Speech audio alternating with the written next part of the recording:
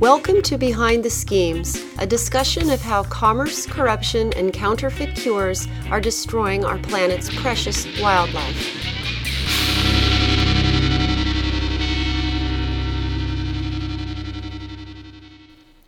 This is Risha Kota Larson with Behind the Schemes, and in this episode, we're talking about Asia's 3 rhino species. Many people are still unaware that there are more species of Asian rhino than African rhino.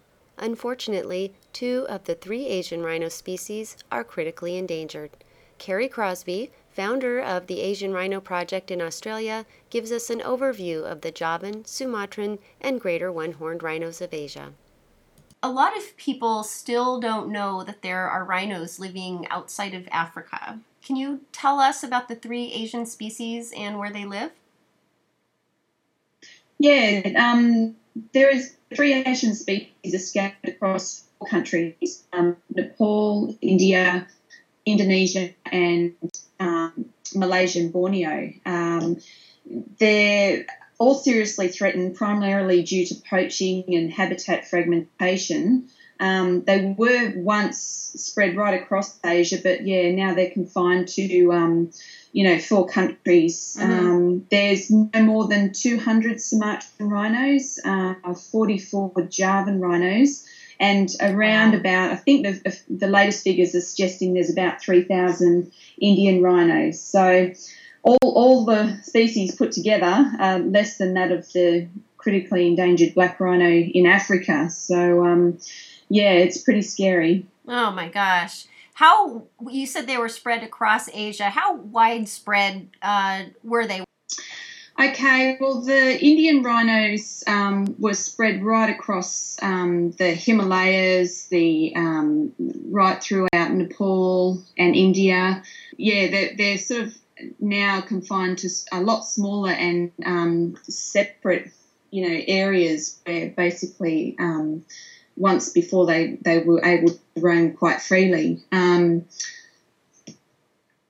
The Sumatran rhinos were found right through southern China, Myanmar, Thailand, Cambodia, right the way through Malaysia Peninsula, which they recently have been suggested that, they no longer exist within there and they can only be found in Borneo in a tiny little population there in the Taban Wildlife Reserve in Danam Valley. So, it's quite frightening really how diversely they used to be found, and now they're just down to small little pockets within these little countries. Was the Javan rhino it was also as widespread as the Sumatran rhino, was it not? Yeah, they've been found. They're currently found in a tiny little population in Ujung Kulon National Park on the most western tip in Java. Up until 2010, there was a small population in Vietnam, but unfortunately, the last rhino was found there and the population declared extinct in Vietnam in 2010. But I believe they were found as widespread as Bangladesh, Myanmar, Thailand, Laos, Cambodia, and maybe even in China. Oh, my gosh.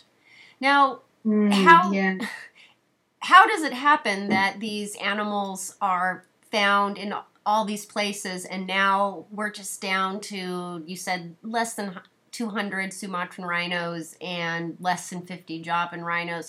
And they're extinct in so many countries. How is it that these numbers got so low? How was that allowed to happen?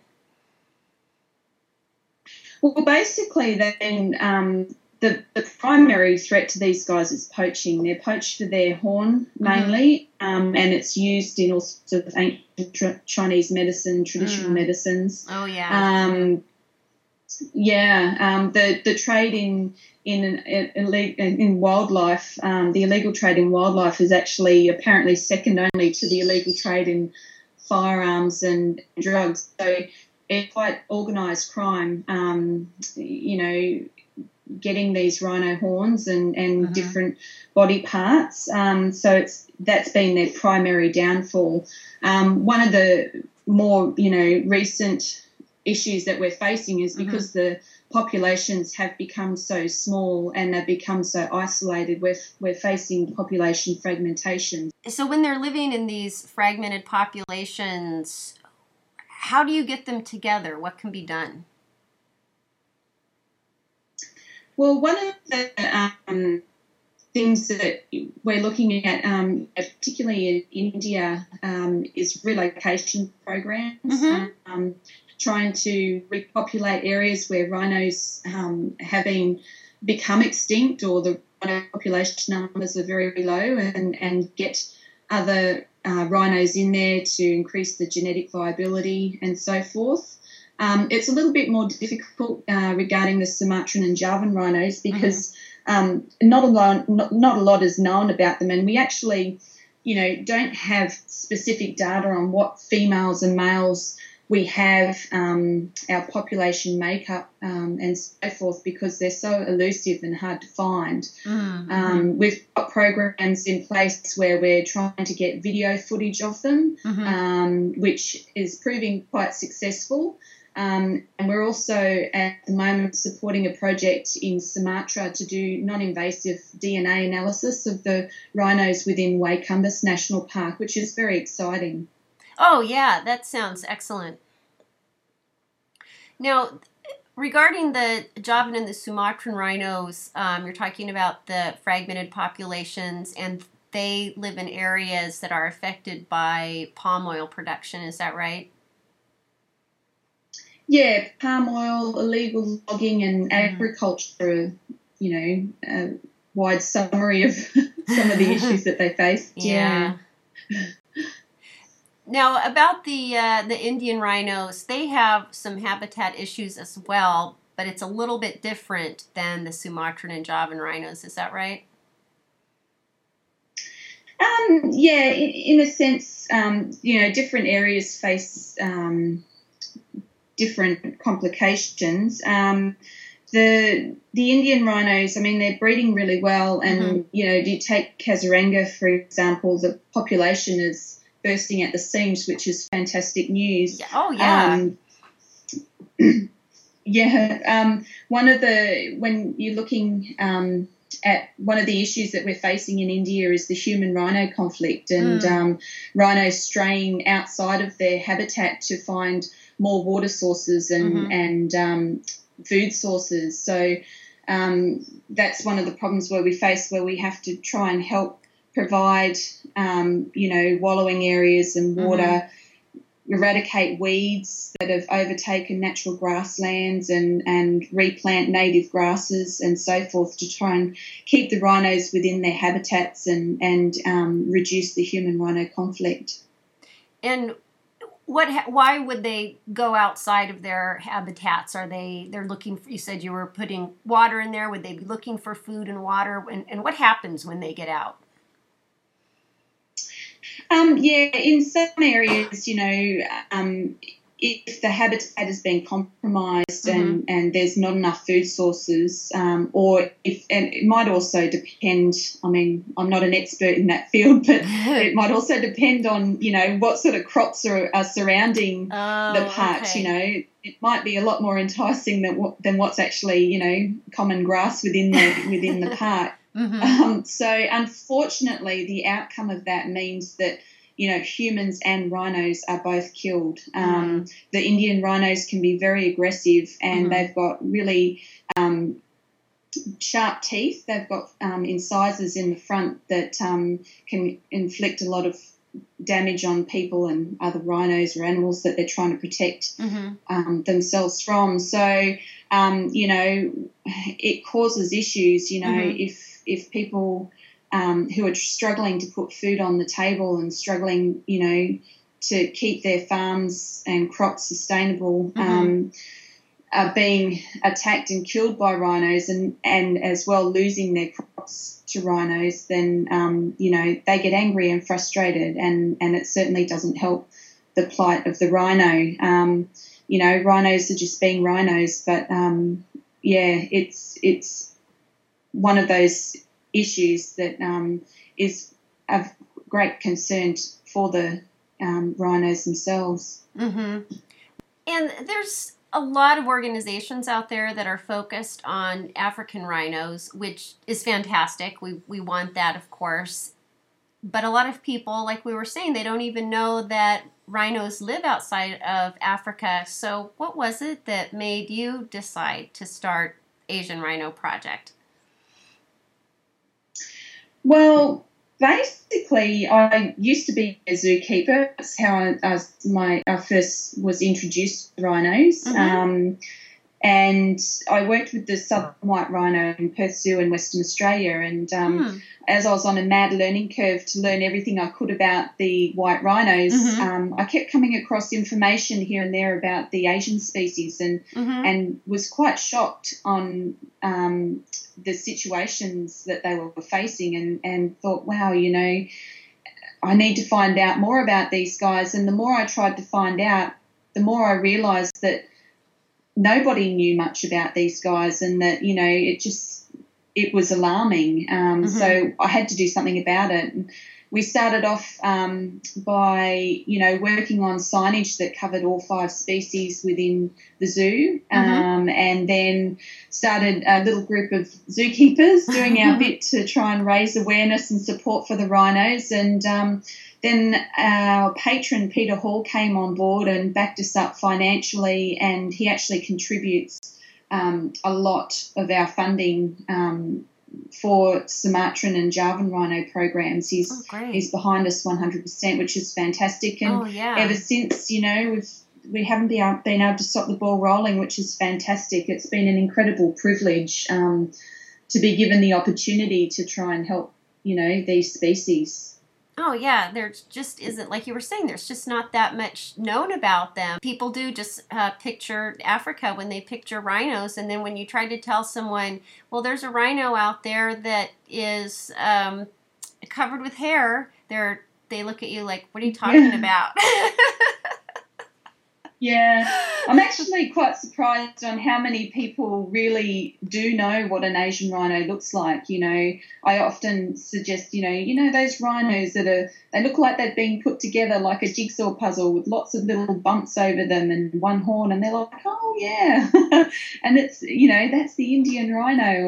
And so, yeah, a lot of people have probably seen them and know, have probably heard a little bit about them, but they just don't associate them with being in Asia. They associate rhinos in Africa, even in Australia when they're on our back doorstep. So it's only appropriate that we've got an NGO in Australia working to create awareness and provide support. So that's good. Oh, yeah, you're right there. So tell us some more about your project. You mentioned briefly earlier, you mentioned your DNA profiling project with the Sumatran rhinos. Tell us about some of your other projects that you've managed to do. Well, we actually don't manage programs ourselves as such.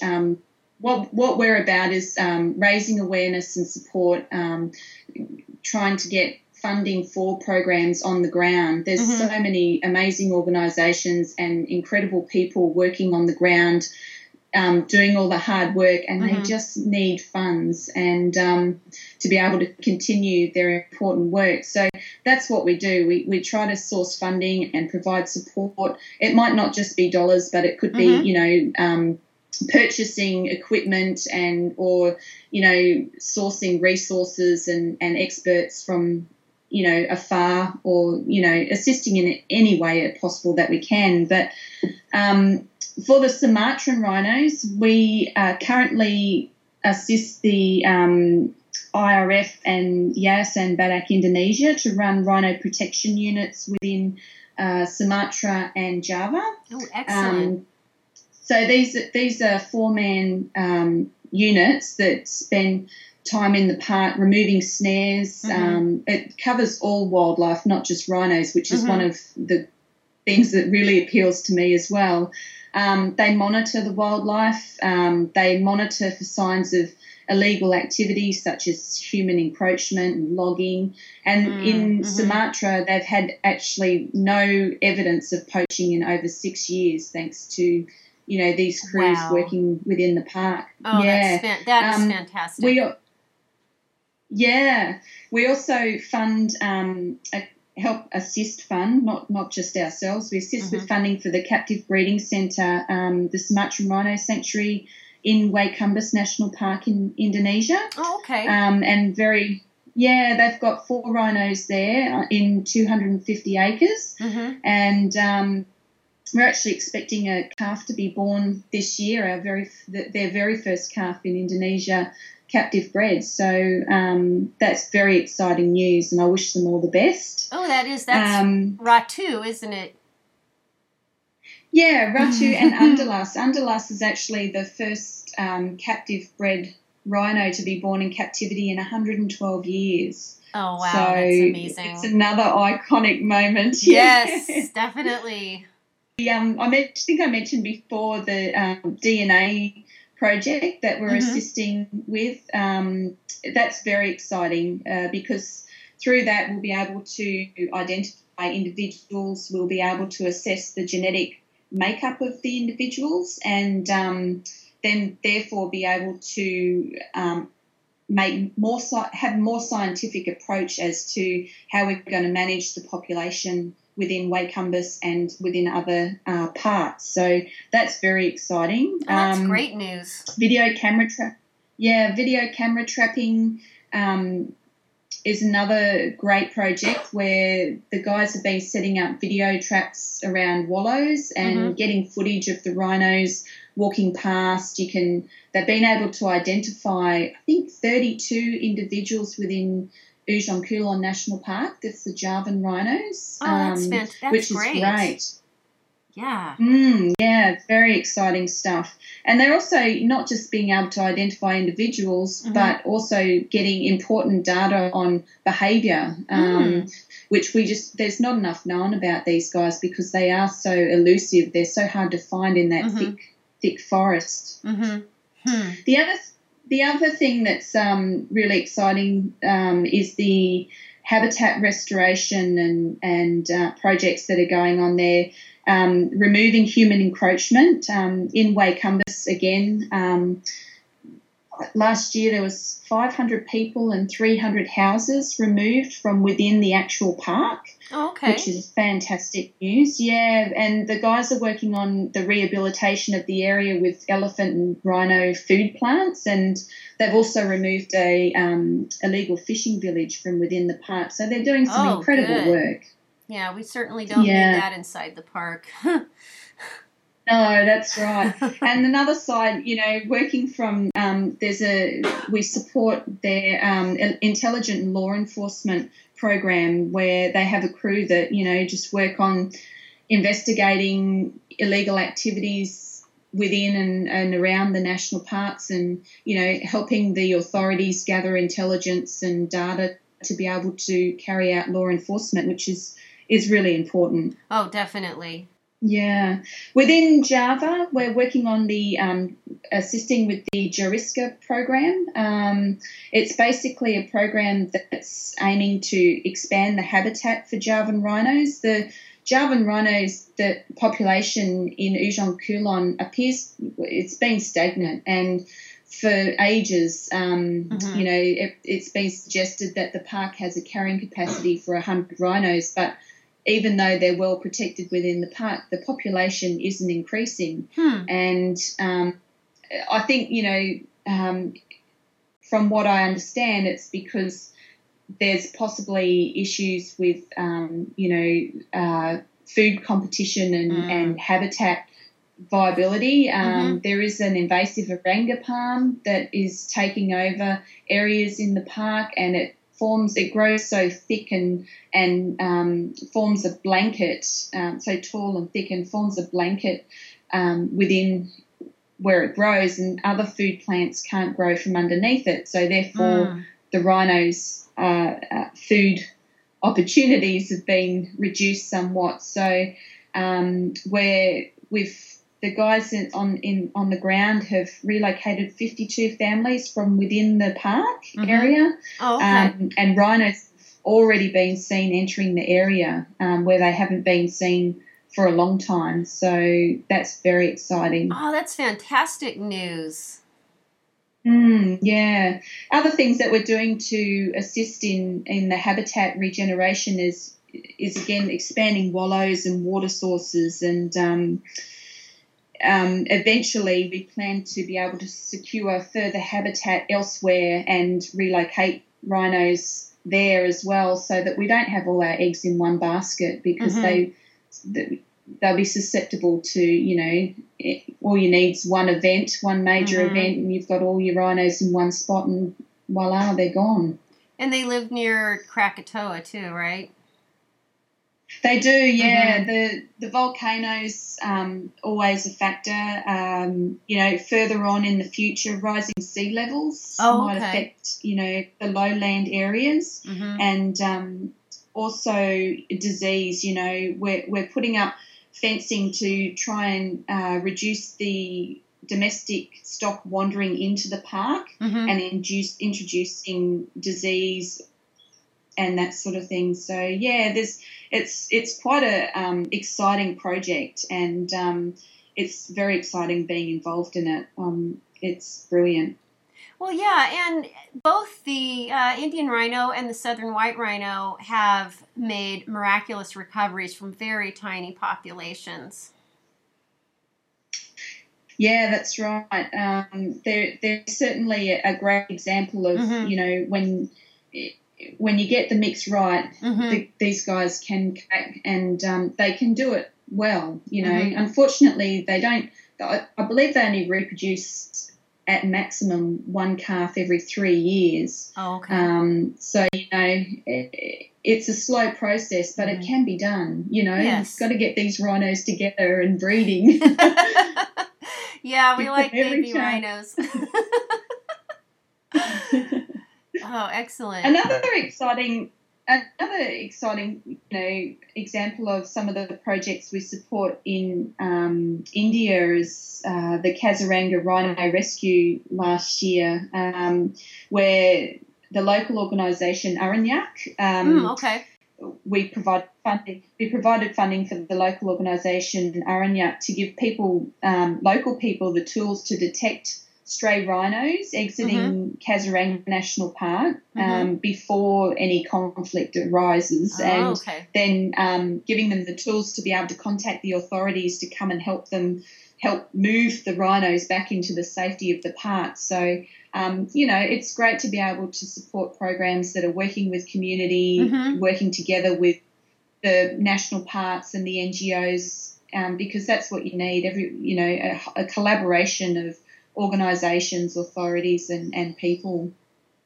Oh, absolutely. And were the communities receptive to being able to work proactively regarding the rhinos?